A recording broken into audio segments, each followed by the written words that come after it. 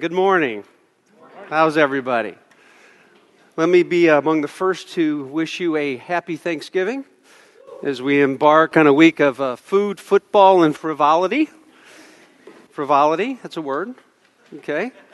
I'm a little less excited this year about Thanksgiving. We're going to do a Whole30 Thanksgiving. Calm down. There's nothing wrong with paleo pancakes and pistachio nuts. It will be fine. But as we approach this week where we tend to think about how we've been blessed, it's also appropriate that if we kind of refocus ourselves on how we give. In other words, this morning, we're going to put the giving back in Thanksgiving. And we're going to do so by looking at a couple of passages from Paul and his letter, second letter to the Corinthian church.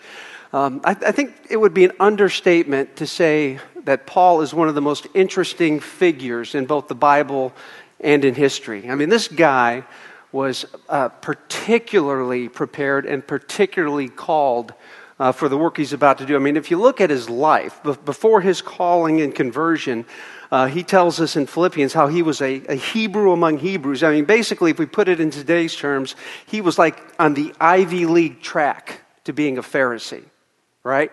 And then his calling and his conversion. This week in Men's Leadership School, we talked a little bit about what it means to be called as an elder. What does that look like? How do you know you're being called to be an elder or to be a pastor? And when we talked about it, we talked about kind of starting with this inner desire. Is this something I really feel inside? But and there was more to it than that. How do we affirm that? And if you've been following Christ for any length of time, you've probably gone through this process of, am I being called to do this thing? And it's a discerning process, and it's kind of nebulous, right? Well, not for Paul, right? This cat's on a road trip to Damascus, and bam, blinded by a light from heaven, hears the very voice of Jesus. I think that's a pretty clear calling, wouldn't you? I mean, that's not one you're going to go, I'm not so sure about that. And then after that, and it's kind of hard to piece this together, to see, all of Paul's life, we have kind of the biography in the second part of Acts, and we have some stuff in some of his letters, but it appears that after his conversion, he was actually tutored by the Lord himself in some sort of supernatural way. Now that's some education. Talk about fulfilling the promise. Okay, the marketing department at IU is going to be very disappointed that you didn't get that one. There's billboards. They say fulfilling the... Okay. The other thing about Paul, I think, is it's hard to understate the irony in his life. Because here he is, as I said, this guy on the Ivy League track to being a Pharisee, right? And then, boom, this conversion. And what happens? He goes from persecuting the church to being its leading advocate and missionary.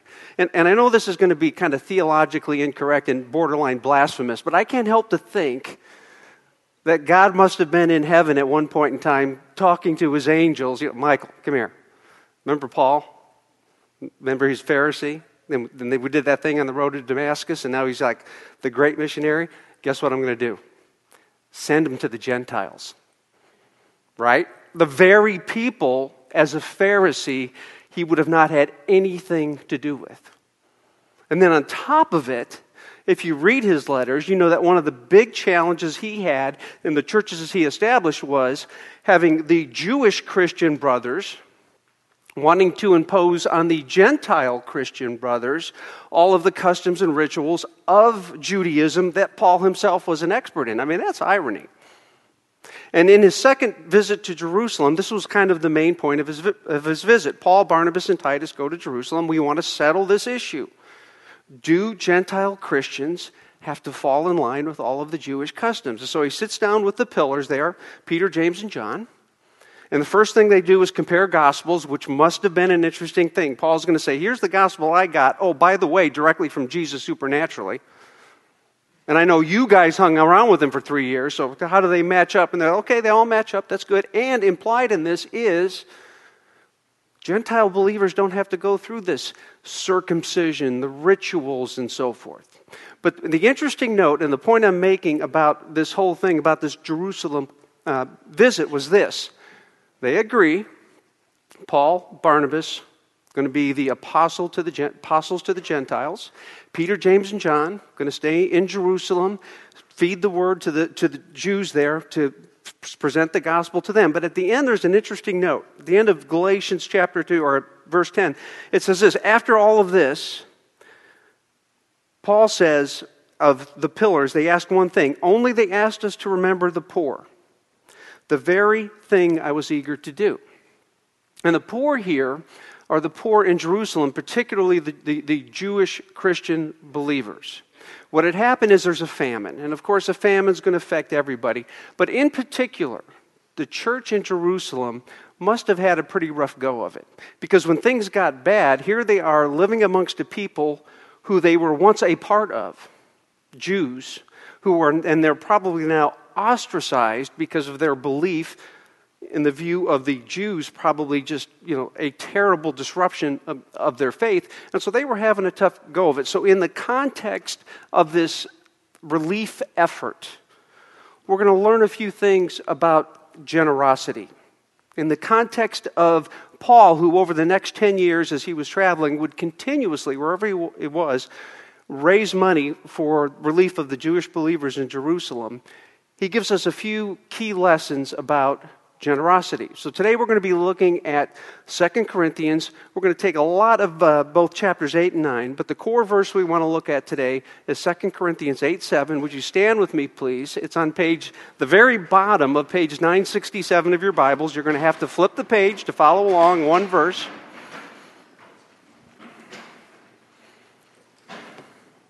2 Corinthians 8:7.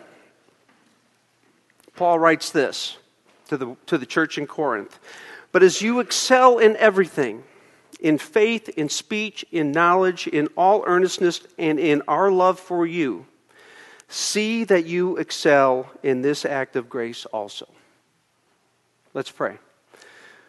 Father God, it is the tendency of our hearts to cling to that which is ours, whether it's our money, whether it's our possessions, whether it's our time, whether it's our giftedness. Father, we ask this morning that you would release our hearts, to be generous in you and in response to what you have done in our lives. I pray in Jesus' name. Amen. You may be seated.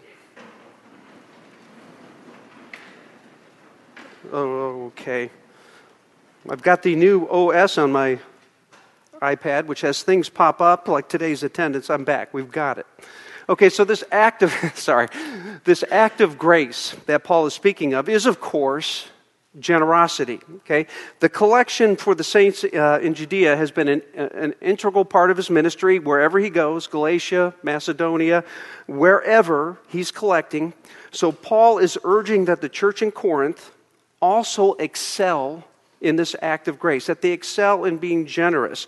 So a year earlier, Paul had exhorted the church at Corinth in what we call his first letter, probably his second overall letter, to the Corinthians to start collecting money for the brothers and sisters in Jerusalem. And apparently this had gotten off to a good start, but now there was some slack and irregularity in this. So what Paul is doing, he's dispatching Titus and a couple of other brothers to go ahead of him to Corinth to work on this collection. So in this passage, he expresses several principles that should characterize our approach as believers to how we use our resources. And the first principle we see here is this, that the motivation for generosity is the gospel. How we handle our resources, whether it's our money, whether it's our time, whether it's our giftedness, whether it's our very presence, is a direct response to the gospel. So the motivation for biblical generosity is just that. Now, again, I'm not talking specifically about money. Paul's going to be talking about money. I used to tell my economics students the first week of class, economics is not about money. We'll probably measure everything we talk about in this class in dollars, but it's not about money. It's about people producing things. It's about people consuming things. Likewise, when we talk about generosity, although we're going to be using money, we're talking about all of these things. We're talking about time, giftedness, presence, our very emotions, right? So it's all wrapped up. Now, Paul starts by giving us two examples, beginning in verse 1 of chapter 8. He says this, "We want you to know, brothers, about the grace of God that has been given among the churches of Macedonia. For in a severe test of affliction, their abundance of joy and their extreme poverty have overflowed in a wealth of generosity on their part. For they gave according to their means, as I can testify, and beyond their means, of their own accord, begging us earnestly for the favor of taking part in the relief of the saints. And this, not as we expected, but they gave themselves first to the Lord, and then by the will of God to us." When I was teaching high school, we tended as teachers to characterize classes. We'd be sitting and having lunch or in the teacher's lounge, and we'd say, "Man, that sophomore class, what a bunch of hooligans these guys are." Or the junior, that was your class, wasn't it? That's why you reacted that way. Or the junior class, "Man, are they academically sharp." Now, that didn't mean everybody in the sophomore class was a hooligan or everybody in the junior class was academically sharp, but classes kind of were characterized like that. And in my years of teaching, I almost always taught seniors. So I really liked getting this intel, getting this information so I could see it coming, right? And I don't know, maybe I fulfilled the prophecy by hearing these things. But churches have characteristics too. It would be my prayer that when the community looks at Redeemer, they think that's a church on mission. That's a church of community, right? That's a church that embraces the gospel. That's a church where people care for one another. And the same is true of the churches in the first century. And what Paul is conveying here is that there's a little bit of difference between the churches in Macedonia, which would be the church at Philippi, Thessalonica, Berea, and so forth, and the church at Corinth. The church at Corinth was characterized by factions, they'd take each other to court. They tended to parade their spiritual gifts around. "Look at me, I speak in tongues." They tend to be, divisive. They tend to be economically divided. They would not care for the poor among them. Whereas the churches in Macedonia were characterized by care and love and generosity. And what Paul is saying at this point in time is the Macedonian churches were so poor that Paul did not expect them to participate. He didn't even ask them. And yet they did. Why? Verse 5. They were responding to the gospel. But they gave themselves first to the Lord. The Macedonian churches were motivated by the gospel of grace that they had received. They brought up the idea of giving. "Paul, hey, we heard you got a collection going. We are in." Paul expected nothing from them. They begged for the privilege of sharing in this manner. These churches in northern Greece understood that committed self-giving to the Lord and to others is basic to Christianity. And now Paul is exhorting the church at Corinth to be like them. "But as you excel in everything, in faith, in speech, in knowledge, in all earnestness, in our love for you, see that you excel in this act of grace also." The contrast is stark. The Corinthians, who by comparison at least were rich, had agreed to contribute, but had now ceased. The Macedonians, who were extremely poor by any standard, asked and begged, "We want to help." The Macedonian churches were reflecting the grace they had received in Christ. Just as God showed His grace to us, we sinful, undeserving, unworthy people. So the Macedonians were saying, "We've never met these people in Jerusalem, but we want to help because of what God has done in our life." Now also notice too that Paul's not scolding. He's being very warm and encouraging. He starts by saying, here's the good things you are doing. You are excelling in faith and speech and knowledge. But now add generosity. If we look at the verse 8:8, the one right after our text, you'll have to flip the page. Paul says this, "I say this not as a command, but to prove by the earnestness of others that your love is also generous." Paul is gently saying to the Corinthians, express your love like this as well. So the first example that Paul gives about how we are to be generous is the application of the gospel just as the churches in Macedonia were doing. The second example is in verse 9 of chapter 8. And it says this, "For you know the grace of our Lord Jesus Christ, that though he was rich, yet for your sake he became poor, that you by his poverty might become rich." Now Paul is bringing out the big bats, just like the Cubs in the World Series. You knew I was going to go there. Don't tell me you didn't know. Okay, back to seriousness. This is even a more powerful example of grace. He is comparing what Jesus did. And he's first saying that Jesus was rich. Well, how rich was Jesus? If we look at Paul's letter to the Philippians, chapter 2, he really details this for us. He says this, "Have this mind among yourselves, which is yours in Christ Jesus, who, though he was in the form of God." How rich was Jesus? He was God. He is God. Don't parse the tenses with me on this one. That is pretty rich. How poor did he become? Verse 7, chapter 2 of Philippians, "But emptied himself by taking the form of a servant, being born in the likeness of men." Jesus went from a status of fully God, seated on a celestial throne, one with the Father and the Holy Spirit, to becoming a man. Not only a man, but a servant. Is that all? Is that the totality of Christ's poverty, as Paul outlines it in Philippians? No. Next verse. "And being found in human form, he humbled himself by becoming obedient to the point of death, even death on a cross."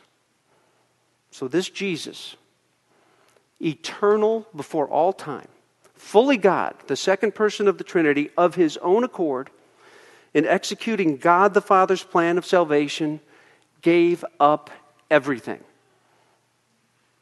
He became one of us, born in earthly poverty and humility, lived a life unlike any other, sinless, in perfect harmony with the Father, yet died a death that he alone did not deserve. We often speak in terms of the death that he died that we deserved. He alone did not deserve that death, but raised again to demonstrate the victory that he had secured on our behalf. And for what? That we might become rich. Paul has already conveyed this message to the Corinthians a couple chapters earlier in chapter 5 when he said, "For our sake he made him to be sin who knew no sin, so that in him we might become the righteousness of God." We might become rich. Christ became poor so that you and I can be rich in righteousness with God. This is the lesson that Paul is trying to convey to the church at Corinth. He's using two examples, the churches at Macedonia and the example of Christ himself. Both provide the model not only for the church at Corinth, but for the church at Bloomington. We are to be generous. We are to give generously not out of guilt. We are to give generously not because of obligation, not a duty. It is a response to the undeserved generosity that God bestowed upon us in Christ Jesus and his saving work. The motivation for our generosity is the gospel. Generosity modeled perfectly in the accomplishment of Christ, generosity demonstrated by the churches at Macedonia. Now, I feel like I have to address the skeptic and the unbeliever in the room, because I was once in your seat as well. If I'm in your seat, I've got at least two questions or two comments. My first is this: there are people who are very generous who are not Christians, who are not motivated by the gospel. Secondly, I know people who are Christians who do not seem to be very generous. Don't you think we need to address this? I'll do so like this. First of all, I'm not saying that the gospel is the only motivation for generosity, but I am saying that it should be a powerful motivator, the motivator for those of us who are followers of Christ. The key word there is should be. But as a follower of Christ, there's this little thing called sanctification, right? The moment we become followers of Christ, we had 6 baptisms last week. I can assure you that those 6 people did not come out of that water and instantly were sinless, instantly were generous, instantly had their lives transformed. It'd be nice if that's how it worked, but that's not. Did Levi come out different? Was it? No. Okay. Just checking to make sure my facts were correct. Right? There's this process we go by where we work with the Holy Spirit, and the Holy Spirit moves us more and more. So yeah, if you know some Christians who aren't generous, maybe it's a sanctification thing, right? So the first thing is, it should be our motivation. But I will also say this: the gospel is the only pure motivation for generosity. And what I'm saying is this: any other motive will be based in self, either in what I want people to think of me for being generous or what I think of me for being generous. Generosity outside the gospel may do great things, has done great things. There are monuments to generosity all throughout the world. And most of the monuments have the name of the benefactor on the monument, which is the point I'm making. But the motive will be self. Now, again, if you're a skeptic or an unbeliever sitting in a chair out there, again, a chair I once occupied, you may be a little offended, saying, are you saying, Dave, that the only motivation outside the gospel is going to be self? How can you say that? How can you make such a statement? I'll give you two arguments for this. The first was from Scripture, and I could have picked any of a dozens of passages, but I chose these 3. First, from Romans. You may be familiar with this book. Okay, chapter 3, beginning at verse 10. Paul writes, "None is righteous, no, not one. No one understands. No one seeks for God. All have turned aside. Together they have become worthless. No one does good. No, not even one." That's a comment on you and me. Jesus in the Sermon on the Mount in Matthew said this: "In the same way, let your light shine before others so that they may see your good works." And if we stop right there, it would seem to be saying that Jesus is saying we do have good works. But wait. "And give glory to your Father who is in heaven," because that is the only source of our good works. One more. In Mark, one of the accounts of Jesus encountering what is called the rich young ruler, right? The rich guy who wanted to know about getting into heaven. How can I do it without giving up my money? Wanted some answers, and he comes up to Jesus and he says, "Good teacher." And Jesus' response is this: "Why do you call me good? No one is good except God alone." If we take these verses and dozens of others or the breadth of Scripture, here's what we find. In our fallen state, we are incapable of good outside of common grace and the Holy Spirit. If we do good, it is only an appearance of good. Now, again, the skeptic in the room might be saying, "That's great, Dave. Nice quoting Scripture. Well done. But I don't accept that book like you do. It does not have authority over my life." So I'll give you my second argument for this, that the only pure motive for generosity, and it's one we should embrace as followers of Christ, is the gospel, is this. And you can't dispute these facts because it's my personal experience. I know that in my heart, regardless of how far along the sanctification process I may be, when I do something good, I like to pat myself on the back. And I bet if you're honest with yourself, you do too. And I suspect there won't be this side of Jesus returning that won't happen. That's who we are. That's our motivation. It's okay. We have grace for that. But the pure motivation for generosity is what Christ has done for us. For the follower of Christ, that motivation is the gospel, and I would argue in the human experience, it's the only pure motivation. So point number 1, that's our motivation. Point number 2, all Christians are to participate in being generous. Let me present a couple of facts from our text and make the argument here. Paul is, first of all, not expecting the Corinthians to be the sole donors. If you look at verses 13 and 14 of chapter 8, he says this, "For I do not mean that others should be eased and you burdened, but that as a matter of fairness, your abundance at the present time should supply their need, so that their abundance may supply your need, that there may be fairness." So what Paul is saying is that this giving, this generosity, is a matter of fairness. It's a matter of equality. But we got to clarify that a little bit. What does he mean by equality? Go down to chapter 9, verse 5. He says this, "So I thought it necessary to urge the brothers to go on ahead to you and arrange in advance for the gift you have promised, so that it may be ready as a willing gift, not as an exaction." There's a word you use in everyday conversation, is it not? Exaction. Let me give you an example of an exaction. Back when I was in college, 100 years ago,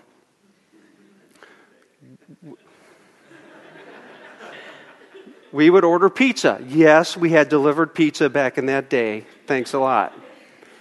So 5 or 6 guys on the dorm floor would get together. How many pizzas we want? Okay, it's going to be $30. There's 5 of us. Everybody's going to kick in $6.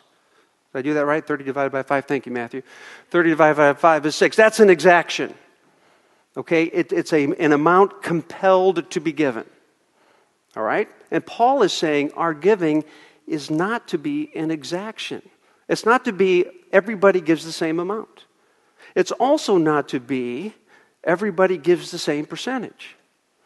Now, the Old Testament tithe is not carried over to the New Testament, but it's a good guideline. And on top of it, if we look at what Christ said in the Sermon on the Mount, it's probably a minimum amount, right? Because what did he say about adultery? If you even lust in your heart. What did he say about murder? If you hate your brother. So I'm sure if the 10% in the Old Testament was the guideline, we should be even more generous than that. So an exaction is a compelled amount. He's saying no. We're not going to have a compelled amount. Paul is teaching that equality in giving and generosity is not a per-person thing. But, well, what is he saying? Go down to chapter 9, verse 7. "Each one must give as he has decided in his heart, not reluctantly or under compulsion, for God loves a cheerful giver." We can summarize all of this like this. Paul is calling for fairness and equality. What does that mean? He's calling for spiritual equality. What does that mean? Let's look at the words he has used. It's not under compulsion. It's not reluctant. It is not an exaction. Well, what is it? Willing, according to the heart, and cheerful. Spiritual equality in the matter of generosity is this: equality of willingness. And Jesus pointed this out when he pointed out the woman who gave her final 2 coins. Her action was a spiritual act of willingness. In giving money, giftedness, time, whatever, we seek equality of willingness because we all start from a different position in the resources that we have.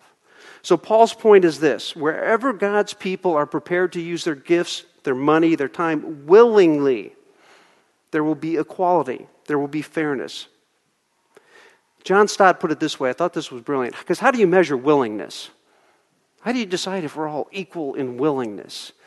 And I think often when we think about giving, we look at our checkbooks, how much can I give? We look at our calendars, how much time do I have? But Stott made an interesting point. Maybe we should look at our brothers and sisters. He said this: we must search our conscience to ensure that our brother or sister in Christ is not having to do more or pay more in the fellowship of believers because we selfishly are doing less. How much are we to give? Part of it is we need to look around and see what our brothers or sisters are doing and make sure they're not burdened because we're not doing our part. Interesting measure. 2 examples he gave earlier add to our point about equality. The first example was the Macedonian church. They were poor and they give. The second example was Christ. He was rich and he gave. That pretty much covers everybody, doesn't it? We are all to participate in generosity. Third and final principle. See, classic 3-point sermon here. I'm an unpaid professional, never mind. Principle number 3. Gospel generosity produces fruit. If we look at verses 10 through 15 of chapter 9, we see 3 examples of fruit produced by generosity. Verse 10 of chapter 9. He who supplies seed to the sower and bread for food will supply and multiply your seed for sowing and increase the harvest of your righteousness. Now, first of all, let's not mistake this for kind of a health and wealth doctrine. Let's reread the verse. And if we stop at the right point, we could come to that conclusion. It does not say, he who supplies seed to the sower and bread for food will supply and multiply your seed. There's an ending.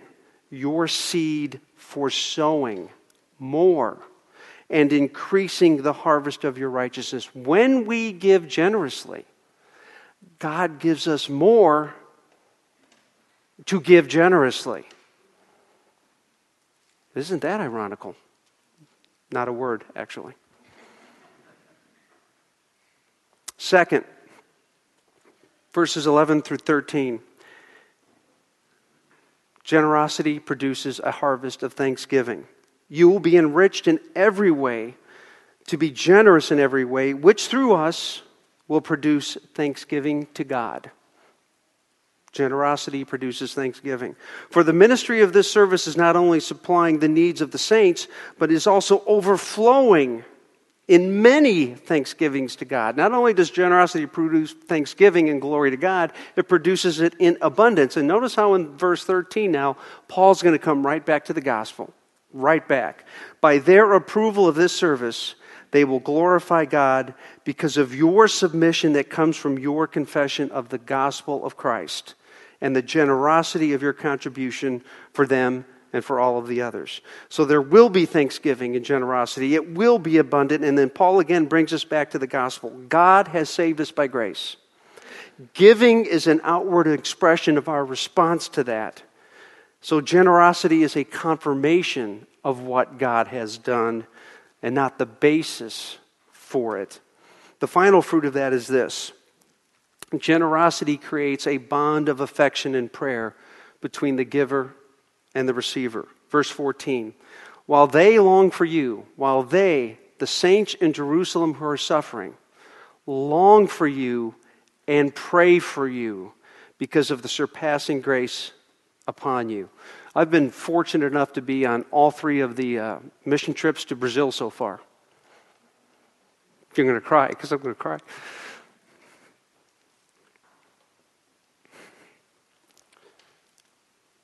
The gift there was not money. We do give to Restore Brazil.